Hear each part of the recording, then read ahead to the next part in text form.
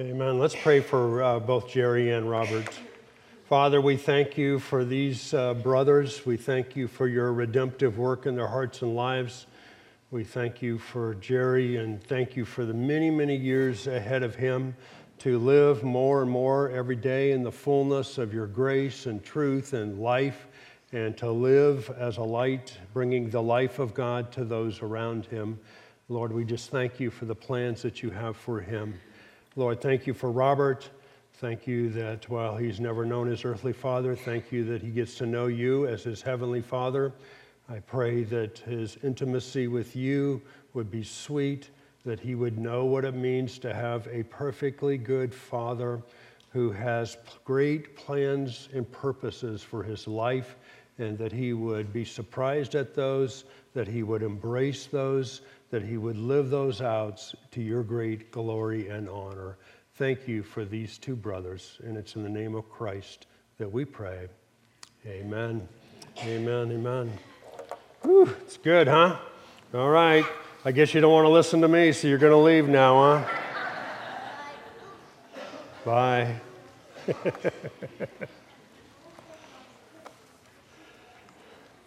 I appreciate Sue's desire to have the kids come in and watch baptisms, and I hope you don't mind them getting the front row seats. I guess you could have had them if you'd wanted them, so anyway. Well, for the past 12 weeks or so, we have been talking about what our purpose is, what our mission is, and how we live that out. And we're going to do it this Sunday, the next couple of Sundays. And then 3 weeks from today, we have missionary partners in Japan. The Thompson's going to be here, and he's actually going to be preaching. So we just want to kind of continue to work on this. And you may think, okay, now come on, enough's enough. But interestingly, as you read through the scriptures, you'll find that the Lord Jesus, this was his constant emphasis. In some ways, we never get beyond it. And in fact, I would argue that there are so many currents in our life that pull us away from this.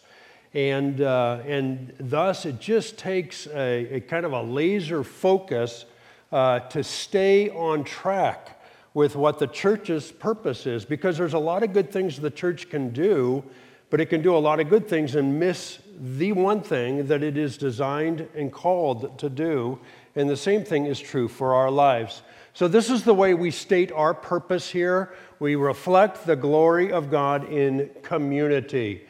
One of the things that's often missed in Christianity today is we well understand that God comes to bring life to individuals, as Jerry and Robert have testified to us. But he's not just about redeeming individuals, he's about putting them together within a redeemed body. As John Stott, the pastor in England, would say, he's about creating a new society that is a taste of the society that will forever be in heaven.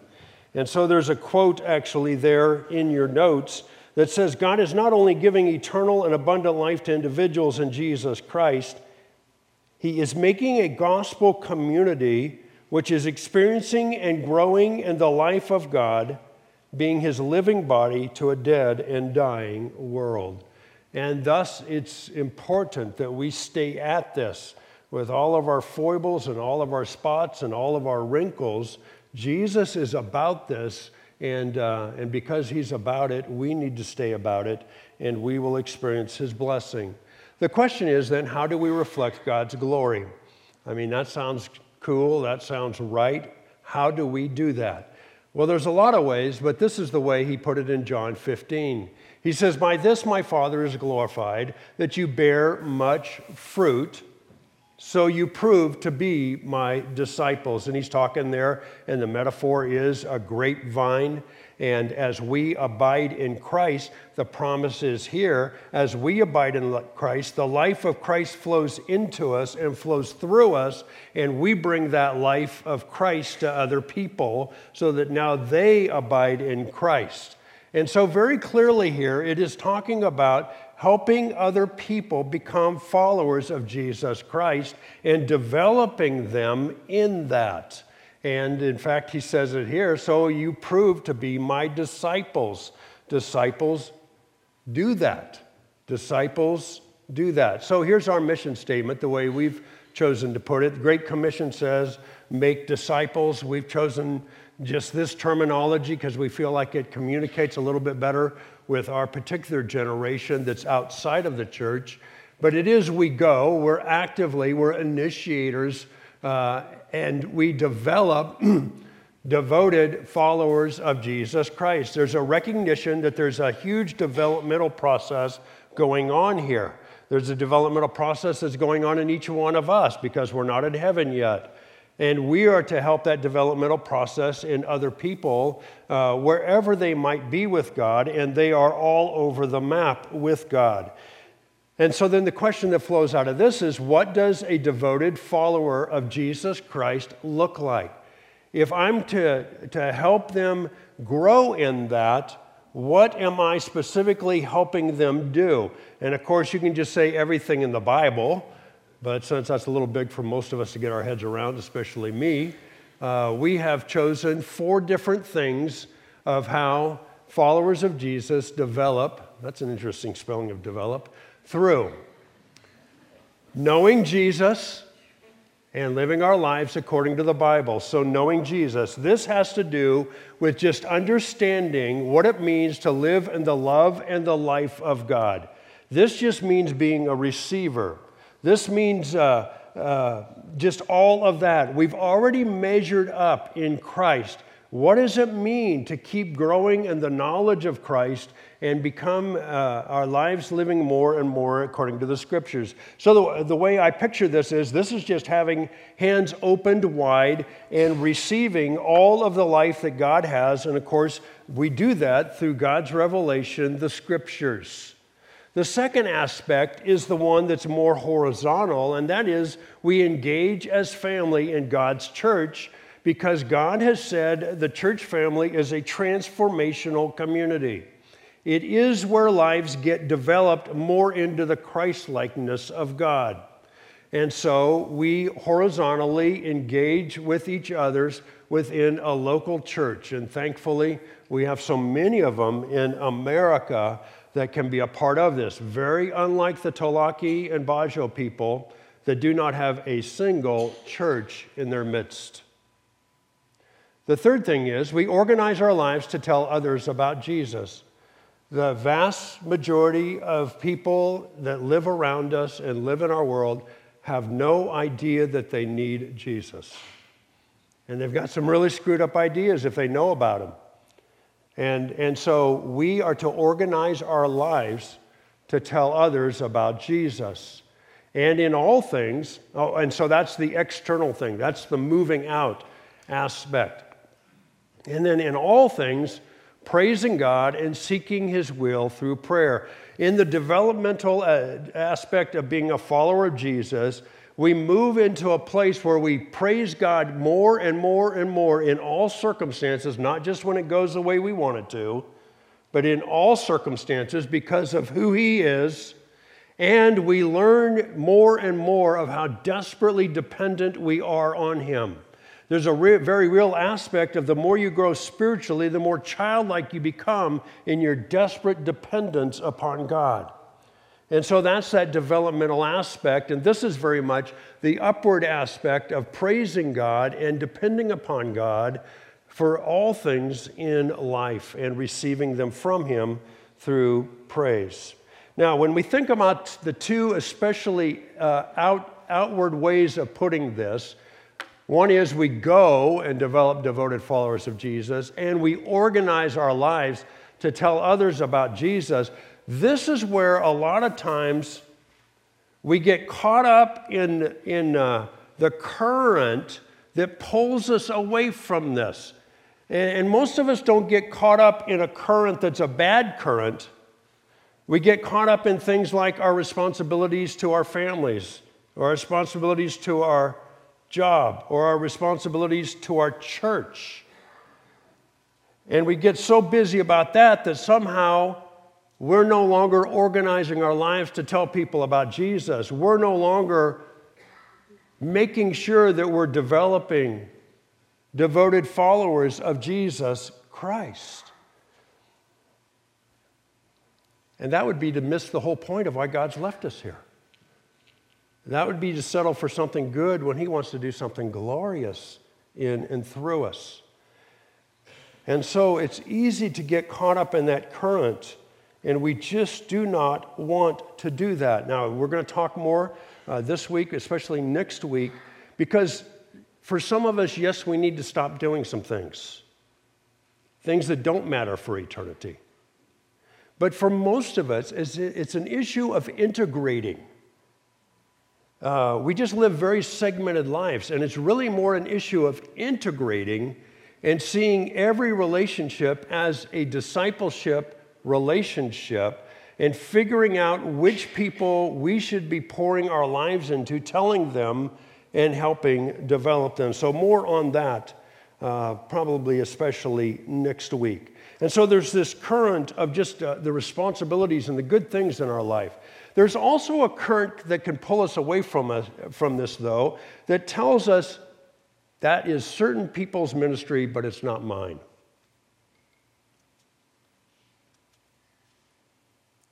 That's a lie. That's a lie straight from the pit of hell. Satan wants you to think that. Every single follower of Jesus Christ is called to be making disciples. And that's what I want to spend the next weeks doing, is going through the Gospels and looking at what the message of the gospel is, as well as the method of the Gospels. Now, as I'll say, because a lot of you may be panicking right now, what I'll point out in a few minutes is, hopefully we'll get that far actually, is there's a lot of ways to do this, but you got to be doing it. You just have to be doing this. I have to be doing this. I cannot get so busy pastoring and running a church that I'm not making disciples. And that is easy to happen.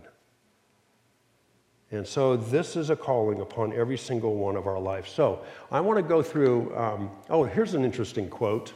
This has rattled my brain. I have no idea who Mike Brenn is, but I like the quote. I think I like the quote. Actually, I didn't like the quote, but I think it's true. How about that? It's one of those kind of surgery kind of quotes, you know? If you make disciples, you will always get a church. If you start churches or are a part of a church, you may not get disciples. I mean, I read that about 2 weeks ago, and it has been just percolating in there because I think it is absolutely true. And if we don't do anything else in life, but we make disciples, Jesus is going to say, well done. Well done. And we don't want to miss that. We do not want to miss that. So what we're going to do over the next couple weeks is we're going to go through the message and the means that Jesus has taught us. So turn over in the Gospel of Mark to Mark chapter 1. Mark chapter 1. And if you're not used to reading the Bible, man, we're really glad you're here this morning. You can just grab one out of the pew in front of you there, and we're on page 994. So many of you are way better electronically, and there you can download a copy of God's Word, and you can find Mark on there. So whatever, I just really want to encourage you to read and follow along there. Now, let's back away from Mark 1 for just a moment here. And let's just hone in on the message. We've talked already a lot about it. It's been spoken even from the baptismal this morning. But when we move into the New Testament, help me out here now, the first 4 books of the New Testament are called what? Gospels. The Gospels. The Gospels of Matthew, Mark, Luke, and John. 4 different eyewitness accounts to the gospel or the good news. The word gospel literally means good news. It is the word good along with messenger, good message, good messengers who bring the news. The word rarely was used in the Old Testament. The word gospel in the Greek translation of the Old Testament is very rarely used. It's used in a couple of places of good news about finding food when there's a famine, good news of a victory in battle or in a war. But interestingly, it is rarely used in the Old Testament. And when it is used, it's used as we would use good news today. Good news of my good grades, good news of a baby being born. It's used in that way. But all of a sudden, when we come into the New Testament, it is the Word. The Word. Why would that be? Well, it's because Jesus entered into the world during the time of the Roman Empire. And in the Roman Empire, the word gospel had a very specific meaning. The word gospel was used to announce a new Caesar, a new king, or a new ruler in Rome, and thus a change in the kingdom of Rome, the ruling of Rome. And what God does is he often takes words that the culture well understands, and he uses those words to describe who he is and what he is up to.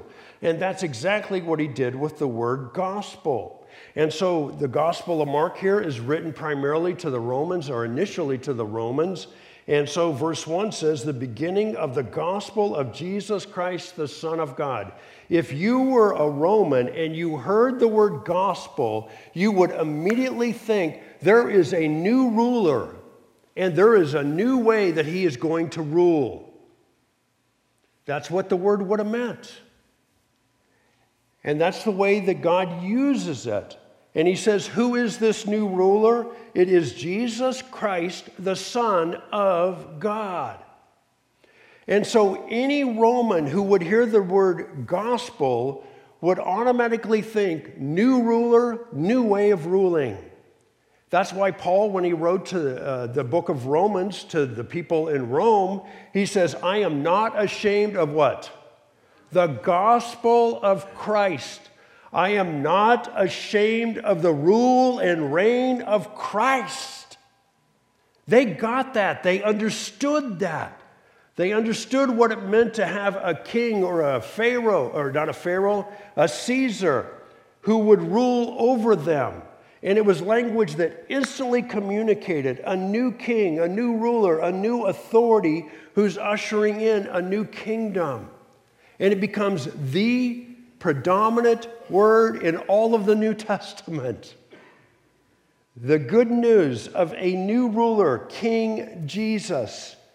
And why is this such good news? Because he rules and he brings his reign to a person's life, first of all, through his redemptive work on the cross. That he died to pay for our sins, and that he was raised on the third day, so that we might be forgiven of our sins and live eternally and abundantly. So he brings the reign of God through his redemption, and that reign is extended in a person's life through his ongoing rule. And that's why we call him Jesus, and that's why we call him Lord. That's why we call him Savior and Lord, more accurately. He redeems us, and then he brings his life through his ongoing ruling and leadership. And how is this life received? Jump over to verses 14 and 15. Now, after John the Baptizer, had been taken into custody, Jesus came into Galilee, preaching the gospel of God.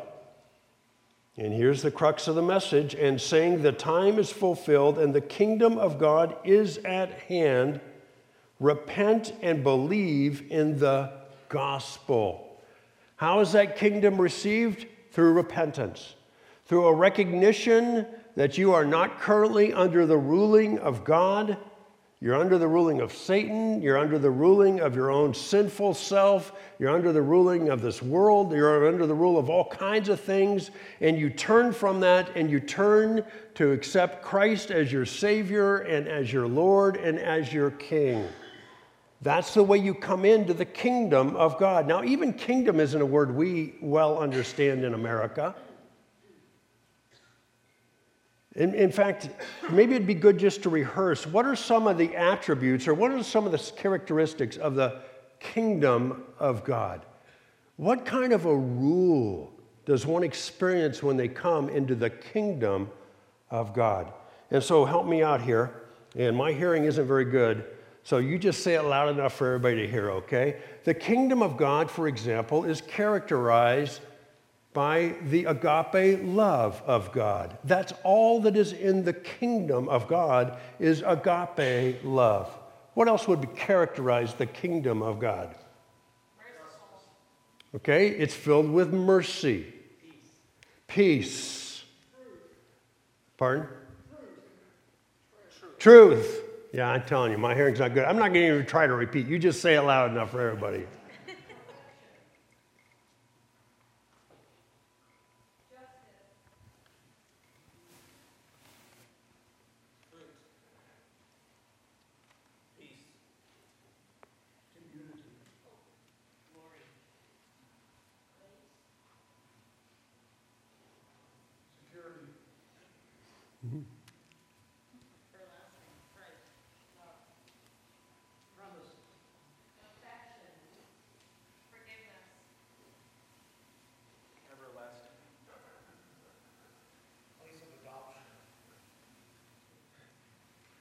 We could go on a long time, couldn't we? It's important that when we hear kingdom of God, that that's the stuff that goes through our heads and hearts. Because that's the gospel.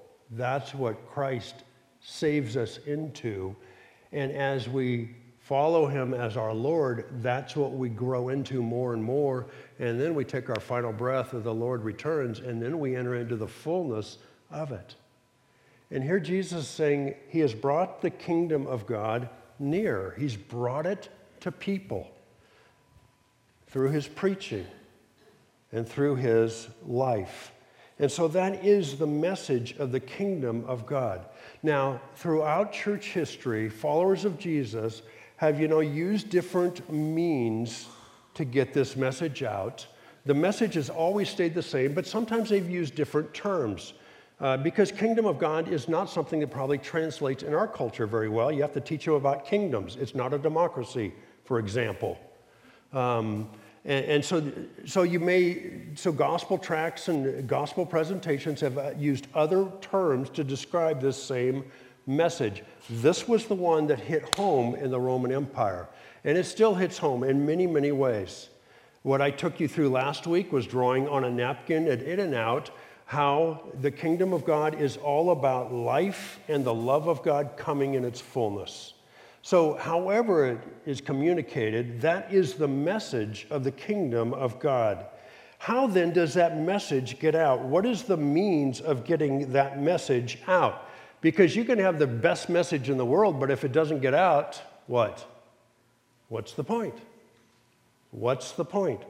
And so the means is also very, very important. And we see right here in verse 14 that Jesus begins to get the message out by his own preaching of the gospel of God. Now, read down through with me verses 16 down through verse 20. As he, Jesus, was going along by the Sea of Galilee, he saw Simon and Andrew, the brother of Simon, casting a net in the sea, for they were fishermen. And Jesus said to them, "Follow me, and I will make you become fishers of men." Immediately they left their nets and followed him. Going on a little farther, he saw James the son of Zebedee and John his brother, who were also in the boat mending the nets. Immediately he called them, and they left their father Zebedee in the boat with the hired servants and went away to follow him. There's two words in here that are so helpful in understanding what it means for us to be faithful to developing devoted followers of Jesus. They are follow Jesus and fish. Follow Jesus and fish. Those two words are found throughout, and we're going to use that metaphor this morning of following Jesus and fishing. Now, chronologically, this is not the first time that these two sets of brothers have encountered the Lord Jesus. If you put the chronology of the Gospels together, they've already spent about 4 months following Jesus and experiencing a lot of what he did.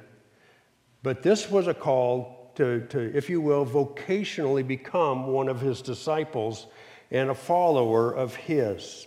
And so what I want to do this week, and then we'll pick it up next week, is I want to walk through and kind of do a survey of the Lord Jesus Christ and his means of getting the message out.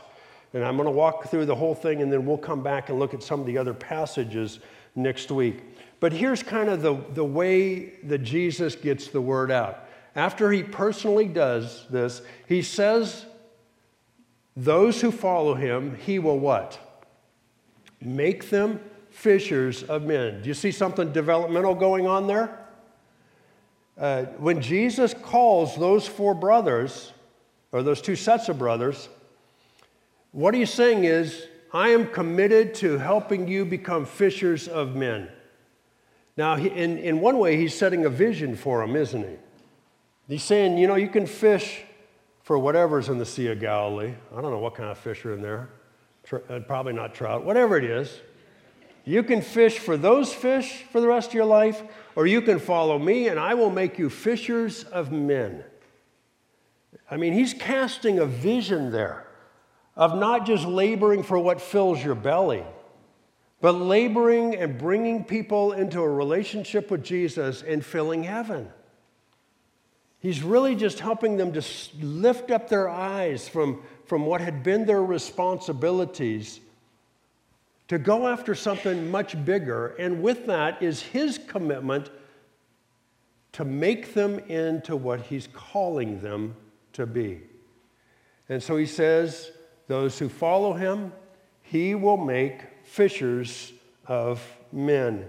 And really, the next 3 years are Jesus making them into followers who will fish.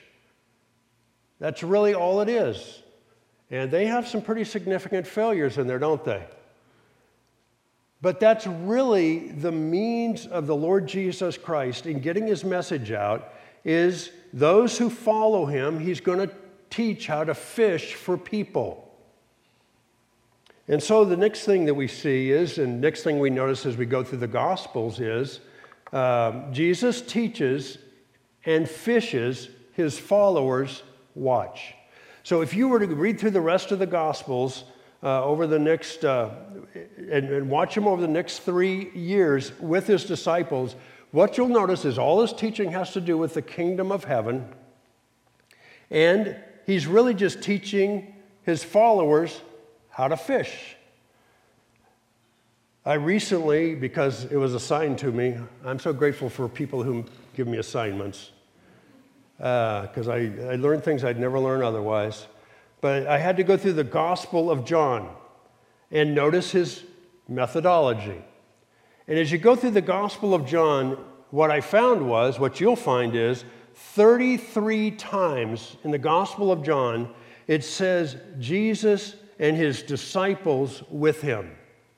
Now, when you read something repeated 33 times, there's a point. Jesus was doing things intentionally with his disciples. So they go to the wedding at Cana, and it says Jesus and his disciples with him. He goes into the temple and cleans the temple the first time around. Jesus and his disciples with him. What's the point of all that? Jesus is teaching and he fishes, and his followers are listening and watching. What they're learning is how to fish. How do you fish for people? In fact, it could be said that Jesus is just teaching them, the divine power bait, if you will. What can you put out there in front of people so that the people that God's going to call to himself will bite? What can you do? And so the wedding at Canaan is as much about his teaching his disciples as it is providing for a great party. Now, thankfully, with God, he can do both things at once. But you see that throughout. And then what you see is Jesus instructs his followers to pray for more fishers. Now, he actually switches the metaphor if you don't recognize that one.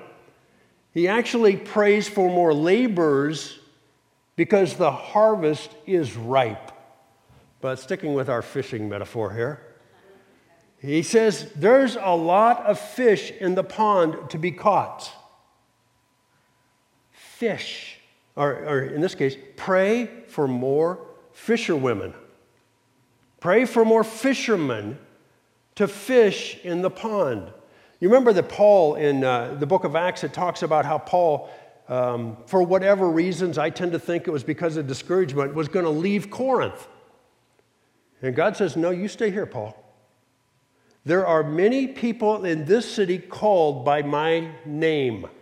They just didn't know it yet.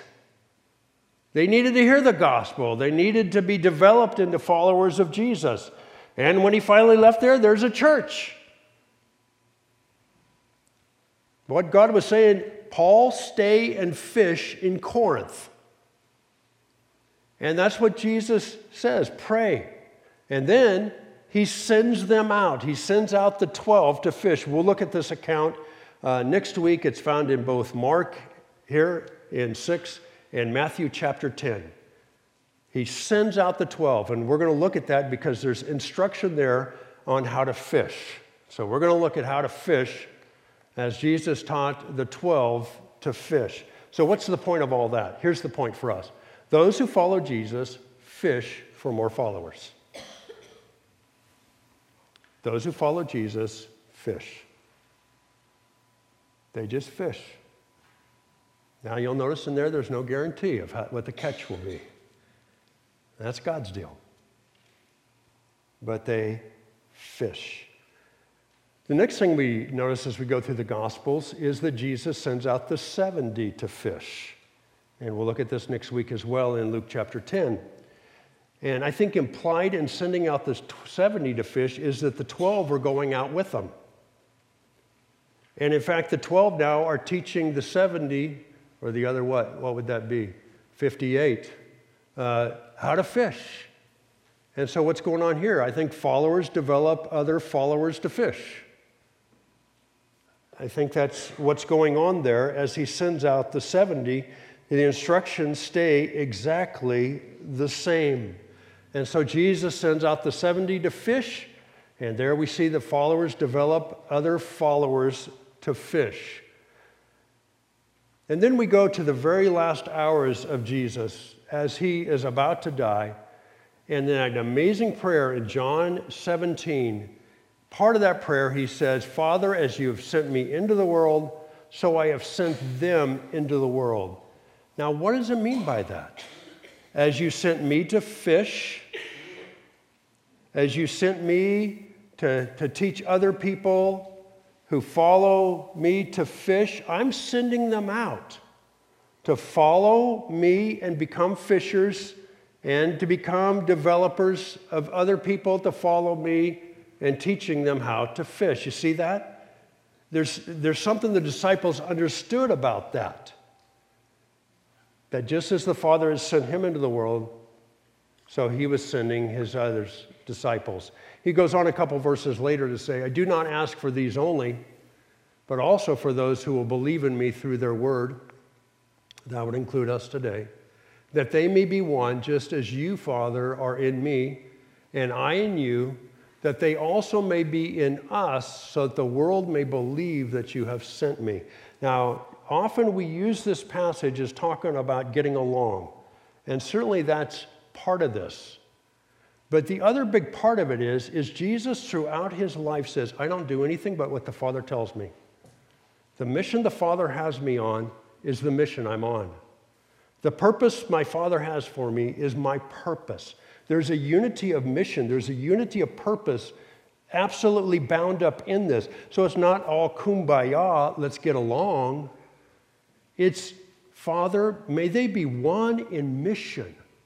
May they be one in purpose, in fishing for followers. And when those followers begin to follow me, teaching them how to fish.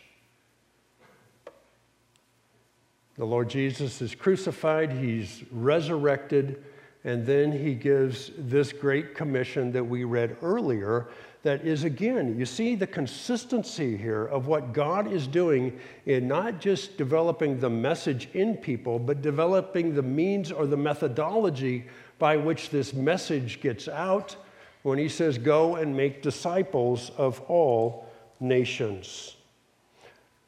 Now, one more point I want to add to this.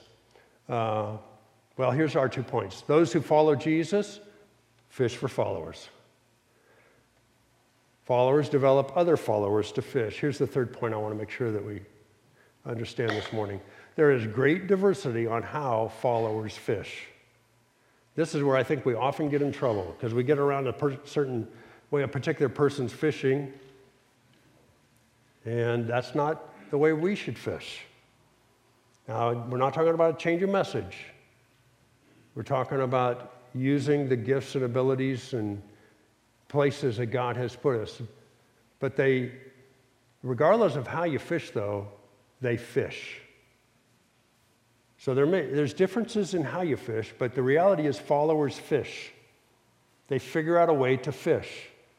They figure out how to be faithful to fishing. So, for example, I thought this was an amazing picture of fishing.